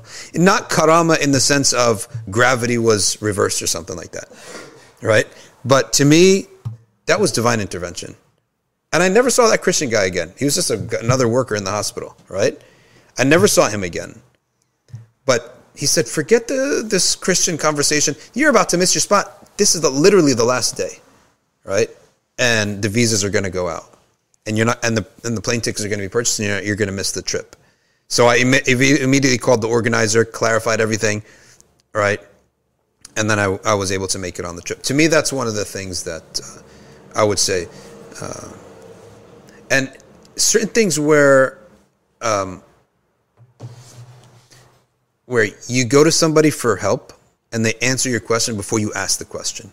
This has happened a number of times. You go to a sheikh for an issue, he answers your question before you even asked it. Happens to a lot of people. Hang out with these shuyukh enough, you'll see. But have ikhlas and don't look for the karama. Just have ikhlas. You'll see the karamat. Hey, Raya, remember at that one dhikr when I tell a long story of the Prophet ﷺ and the youth were having an event in the back room? They were watching like Nemo or something. Yeah. And right when I was about to say like what actually happened, I was like, and the Prophet ﷺ said, and in the back room, in the gym, the movie aligned to the suspense beat. Dun, dun, dun. Right? It was so loud, everyone heard it, and we all got goosebumps, right? That's the barakah of talking about the Prophet sallallahu alaihi wasallam. Red Sheikh says, why are a lot of ex-Muslims from Muslim countries, but not the non-Muslims, the ex-Muslims, the dawah has been so corrupted in Islamic countries, especially in Saudi Arabia, when they're peddling a doctrine that is rejected by Allah, and as a result, the sweetness of Iman is not entering into the hearts of people. That's the reason. Iran and Saudi Arabia, they both promote doctrines unacceptable as Ahl Sunnah. The sakina, the sweetness of Iman does not enter there with a doctrine is invalid like that, batil like that. So the kids are getting dry Iman. So they reject it. Atheism is on the rise, and it's been said, one of these studies, that the two countries that are on the fastest route to absolute secularism, like England and America, and France, and Germany, Saudi Arabia and Iran, the two countries that are furthest from Ahl Sunnah. It's like Christians here. Like, yeah. Everybody is like an ex-Christian, like, oh, I was born Christian, but now I'm atheist. Exactly. Because if everybody that calls themselves a Christian is drinking alcohol and they have like they have all these like issues, negative things in their life, you're bound to leave it. And it's like in this, any person who was born a Muslim, they're gonna stop identifying as a Muslim. Totally. Take the kufi off. 100%. Cigarette here. And what keeps you person in Islam? Knowledge is the foundation base. Companionship is like the security guards. But ultimately, the reason you're in the house is it feels good, right? The path of purification of our souls, tasawwuf and dhikr, brings honey into your heart. Wallahi al-azim, honey, right? And you could literally say, I can say nothing other than pure honey is entering inside my heart when I do this dhikr. And when I do this, that's the product we have to offer people. You never trade that in. And then you realize, hold on, when I listen to music, that honey, I can't taste it anymore. Stop listening to music. Not just because of fiqh and fatwa. No, because of experience. If you touch a hot stove, you get burned. What do? Stop touching a hot stove. If you eat a beautiful Rita's ice cream, you got Rita's in England? Icy with the cream on top on a hot summer day. And especially when the ice starts melting a little bit into the cream, right? You're like, oh my gosh, this was so good. What are you going to do the next day? Buy another Rita's, right? Because it feels good. When you drink coffee in the morning, first thing, and you're like, wow, I feel like zapped, like I'm on halal drugs. What are you going to do? Buy another cup of coffee, right? It feels good. We're human beings. We're animals at some point. This dhikrullah subhanahu wa ta'ala and purify your ego so that the dhikr can come in, right? It's like honey's coming into my heart. That's what's going to keep us in Islam, right? That's what's going to keep us going. And that's what's going to keep the kids in going, not just knowledge and discipline. No, knowledge and discipline doesn't do enough. It's definitely part of the process. What is Americana? Americana is these awesome cultural things we've exported to the world. McDonald's, Coca-Cola, Michael Jordan, NBA, right? Hollywood. That's Americana. People love it. Okay? What is backing it? A nice thing called the U.S. military, right? But the U.S. military is not why people, at least in the 90s, 80s and 90s, craved Americana. When I went to Egypt, oh my goodness, the kids, I'm talking 80s, ran to my luggage, opened it up to look at American stuff. Ran into my luggage, look at these shorts, look at his sneakers. This is before exporting really got there, right?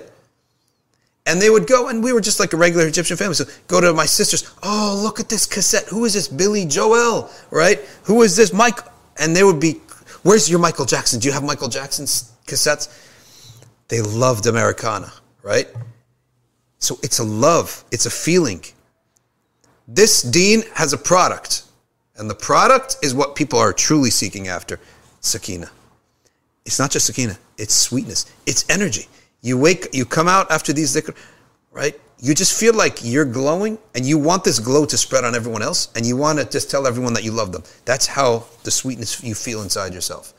That's the result of following our shiyukh, purifying our egos, and doing dhikr.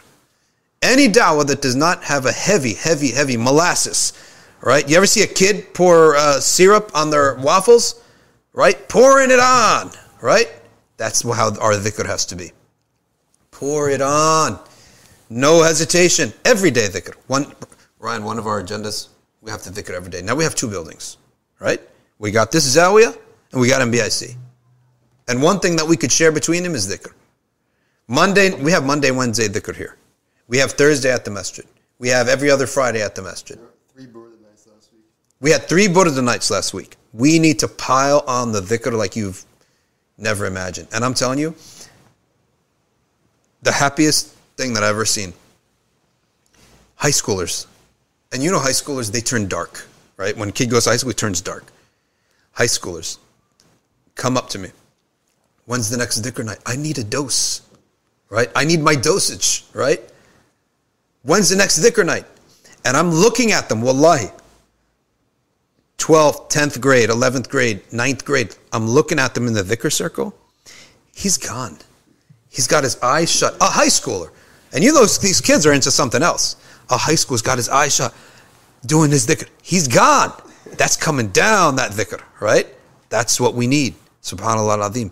Anybody can do dhikr. Do a lot of it, you get good at it. And learn, just as you learn to be imam of salah, learn to be imam of dhikr. Okay? Subhanallah al-Azim. That's our product. And that's why, where they don't have that, you have apostasy. In my book, you only really have two lanes. There's only 2 lanes. If you're in the middle, I don't like the middle. I cannot stand the middle.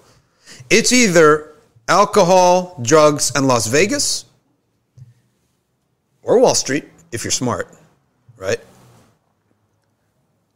Or it's tasawwuf, awliya, NBF, sharia, fiqh, all right? There's only 2 paths. The middle, to me, you're shortchanging yourself. You're a coward if you're in the middle.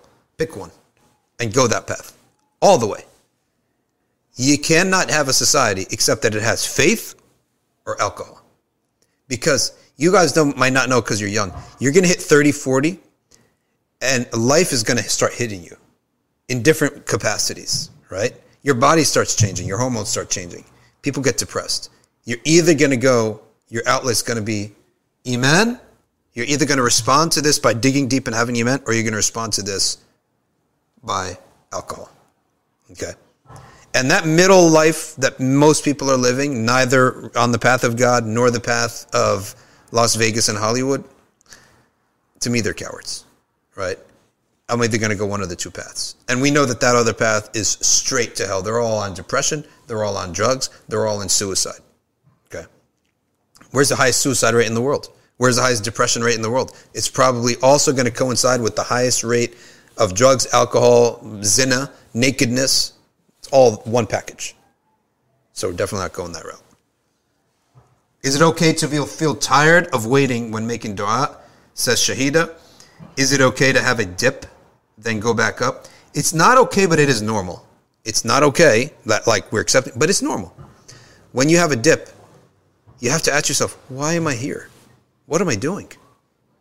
I am here because I want something from Allah. I love this thing. And I know Allah is generous and He will give it to me. So keep going. So when you dip, you come back. It's natural to have a dip, but don't accept it for yourself. Susu says, what do you do if the masjid women's section is empty most of the time and your friends aren't really religious? Go to a different masjid. Try to go to different masajid until you find a group. Cloaked Haq says, if someone hypothetically stole merchandise from a Nike store online, how should they fix that after repentance? So, to rephrase the question, I stole from a massive corporation. Someone's responsible for that theft, right? There's going to be a manager accountable, right? For that theft. If that manager is still in the job, maybe you cause him to get fired, right? Because there's missing merchandise. But if he's still on the job, I think that you may owe it to them to say, hey, listen, I nabbed something from you. Incognito email address, right? Nike Thief 125 at gmail.com. Hey, Chris, I'm one of your former employees. I stole from you, and it's probably on your spreadsheet, and you maybe got in trouble for it. And I'm here to give it back. Because what you want to do is avoid the harm. If the manager is going to get in trouble for that, you have to give it back. Now it's been like many years later, and khalas, everything's turned over, and the company doesn't even know that the theft happened. Then you just make istighfar, a general istighfar. And probably don't even wear those shoes. It's stolen property, right?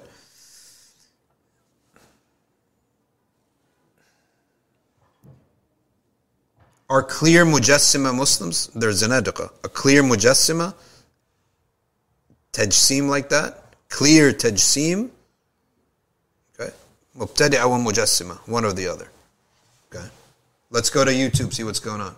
There's a good question on Instagram. Go ahead. You gotta keep going down. You can read it. I can't find it anymore. I can't find it? All right. Yeah. Fatima bint Abdul Rauf says, do you do istikhara when you are unsure? No, you're doing istikhara when you're pretty much sure on a decision and you want Allah to strengthen your conviction and show you signs in this world where it's good for you or bad for you. As Nika, 3D drawings on a screen, it's considered to be, if it's a full creature, makruh. If it's 3D on a screen, makruh. Only when we talk about 3D in real life, not on a screen. I-11 okay. All right. YQ says, has the ArcView semester started yet? No, it hasn't started yet. Next week. It's not a full semester. It's the remnants of the classes that didn't finish from the spring. But all the pre-recorded classes are up. Why are you against Salafis? Aren't they essentially people who follow the way of the Salaf? That's the claim, but they haven't. No, they have went against the aqidah of Islam in many ways. And there are many different types of Salafis, that's the problem. But no, they are not, they're not, they haven't fulfilled what they've claimed, which is we went all the way back, right, and followed the Salaf. And they have many mistakes in the conclusions they came to. That's why we don't have that. Is the Naqshbandi sect misguided. You have to look at what they do. Just the name Naqshbandi will not make someone misguided. It's what they do. Okay? It's what they do. And what they believe. And how they practice. The four madhahib are those, as Shahida says, are those who are on the Salaf. Okay? Please expound what you said about Salat al-Duha, making up for tahajjud. If the Prophet ﷺ slept through his tahajjud, because the day was so exhausting, he would make up his prayer in duha time. All right, we're looking for ayah 11 times. It's like a paragraph. Okay, let's go down.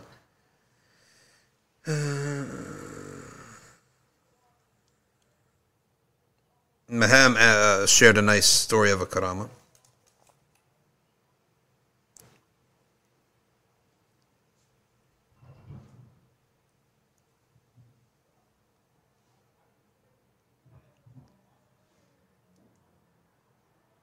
Yeah, have the hadith of the two horn of Najd. Yeah, they tried to throw it on Iraq. They want to say Najd al-Iraq. It's not true at all. It's Najd Riyadh. Okay. A11 time. Why did Allah send us to this world when all we have to do is suffer and then die? He wanted us to worship Him. If He wanted us to worship Him, we could have stayed in heaven and done that. And why do I get punished for what a prophet Adam did? It's a great question. You're not punished at all. You're honored by what Prophet Adam did, and he was honored by being sent down here because the angels are worshiping Allah in the heavens. But they're worshiping Allah without temptation, without enemies, without anything. So Allah wanted a greater worship. Not all worship is the same. He wanted a greater worship. A worship in which you had to fight through things to truly show your ikhlas and your sincerity. May Allah make us sincere and humble all the time and upon the sunnah. By putting us in this world,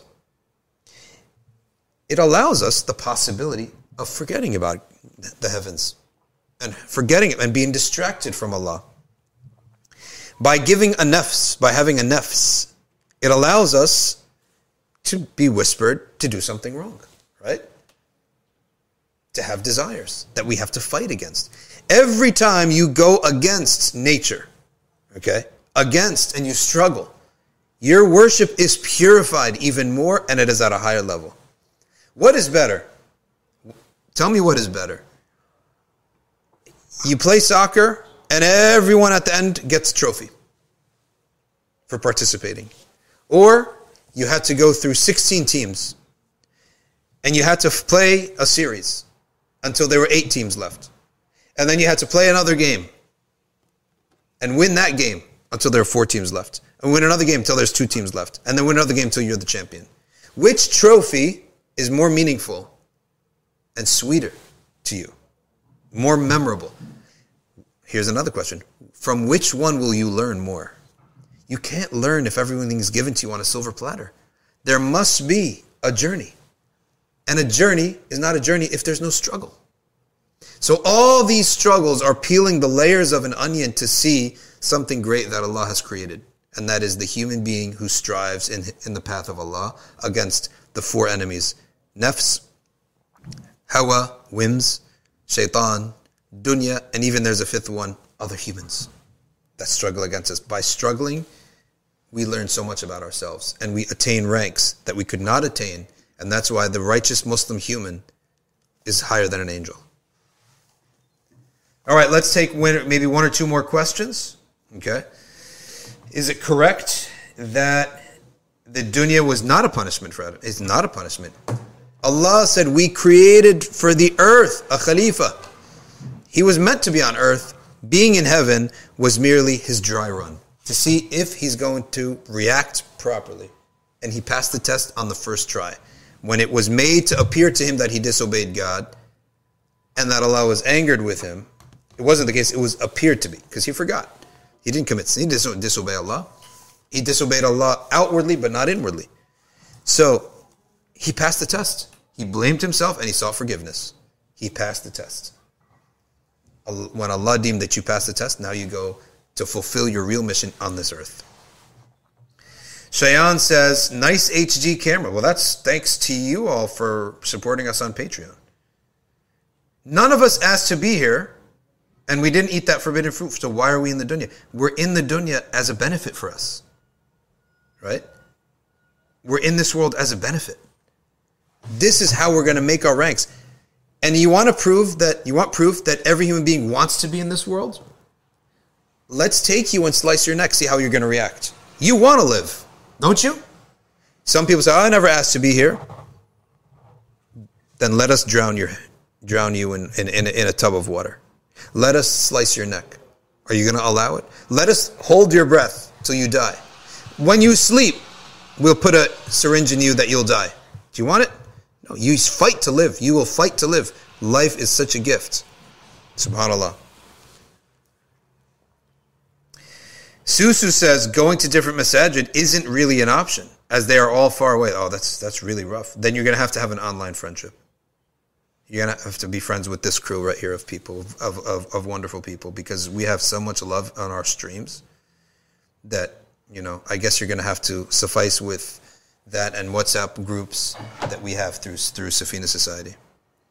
Shay K says, dua with salah during the last third of the night. Without salah, yes, it still counts as a major, major dua. Muhammad Az-Zughbi says, when you say duha is time for making up tahajjud, do we just pray salat al-duha or pray extra rakahs? You pray what you would have prayed in tahajjud time. Flower Star, I finished my degree a few days ago. Alhamdulillah, dua request for figuring out what comes next. May Allah subhanahu wa ta'ala open the door for you to show you what's good for you. Okay? And everyone else who's in that situation. Kiragir says, salam from Sweden, mashallah. Sweden, Ryan's homeland. Maybe you're related. Old cousins. There's only 3 million people in Sweden anyway. Okay. Who asked you, is the question, can we watch Yasir Qadhi's Sira series? I think it was from his Salafi days. I didn't know. I didn't watch it, but a lot of people watched it. I don't know about all the details of it. Aframain says, I hope in the future we will have Islamic schools with curriculums that are in line with the Sharia. Inshallah we will. And they're getting there. Some of them are getting there. Okay. Muhammad Abdul Hakim, schools in the United States are basically indoctrination, of course. Mason Hake says, I heard that YouTube takes 40 to 50% of live donations. Forget them then. Amira Glover, how do I stifle my competitive nature when it comes to non-obligatory acts of worship? How do I suppress the need to show off? Compete against yourself. Compete against yourself. Right. Should we ask for shukr and not sabr? You ask for sabr when you need sabr. So Nimra says, I was told not to ask for sabr, but ask for ease. Yes, that's a good idea. But, if you're in a situation you need the sabr, then you ask for it. But ask for ease. Ask for Allah to make the journey easy for you. Very wise, and thank you for making those comments. Okay. Thank you for all those comments. Is there a Safina Society Sisters WhatsApp group? It's not a sisters only WhatsApp group, and it's for our classes. If you sign up for ArcView, Ryan, do you have the website there? ArcView or Basic or ArcView Scholarship, you get to sign on to a WhatsApp group, and we get to put the students on a WhatsApp group. And from there, people can make friends and they get to talk, right? So how do you sign up for the Maliki Fiqh? If Mason Hicks, if you're in ArcView, you go into arcview.org, you log in. You're going to find Maliki Fiqh. We're on Ibn Ashir. Click on it. You'll get the links on the information. We start it next Tuesday. The Zoom link should be there. Next Tuesday evening, we start up. So Mason Hicks, make sure you communicate with us, email us, and Ryan will help you walk through it and get you on to. By the way, Mason Hicks, where are you from? Sounds like a Midwest type of name. Yeah. Saad Zahid, ArcView with a K. Ryan, there it is. Ryan put it up. Take our classes online at arcview.org. That's where we give our classes. Okay. Last question from Subhi.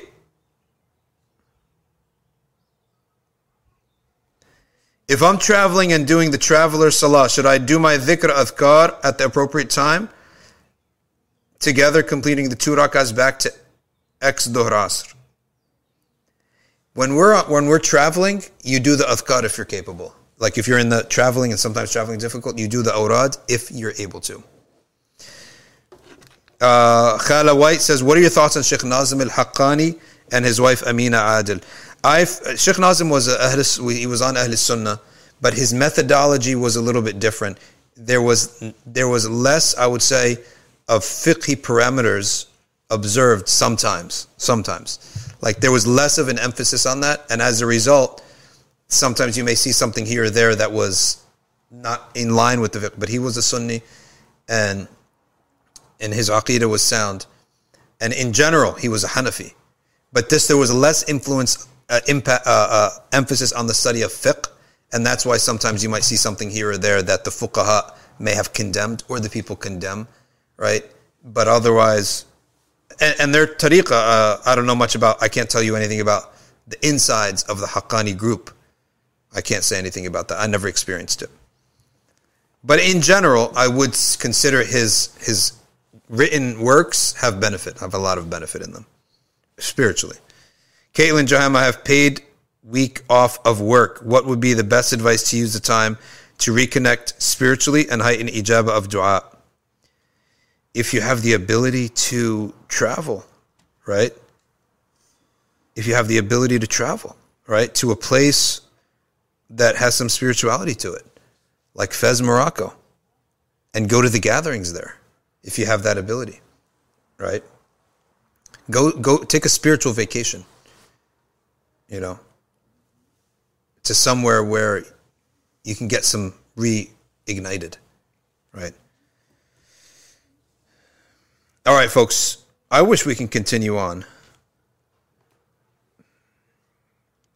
Shazia says, Sadaqah is magical. Sadaqah does so much. It's unbelievable.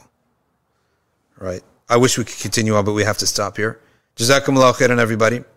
Subhanakallahumma wa bihamdika. Nashhadu an la ilaha illa anta. Nastaghfiruka wa natubu ilayk. Wal asr. Inna al-insana lafi khusr. Illa alladhina amanu wa aminu as-salihat. وتواصوا بالحق وتواصوا بالصبر والسلام عليكم ورحمة الله وبركاته. Mason Hakes, inshallah, communicate with Ryan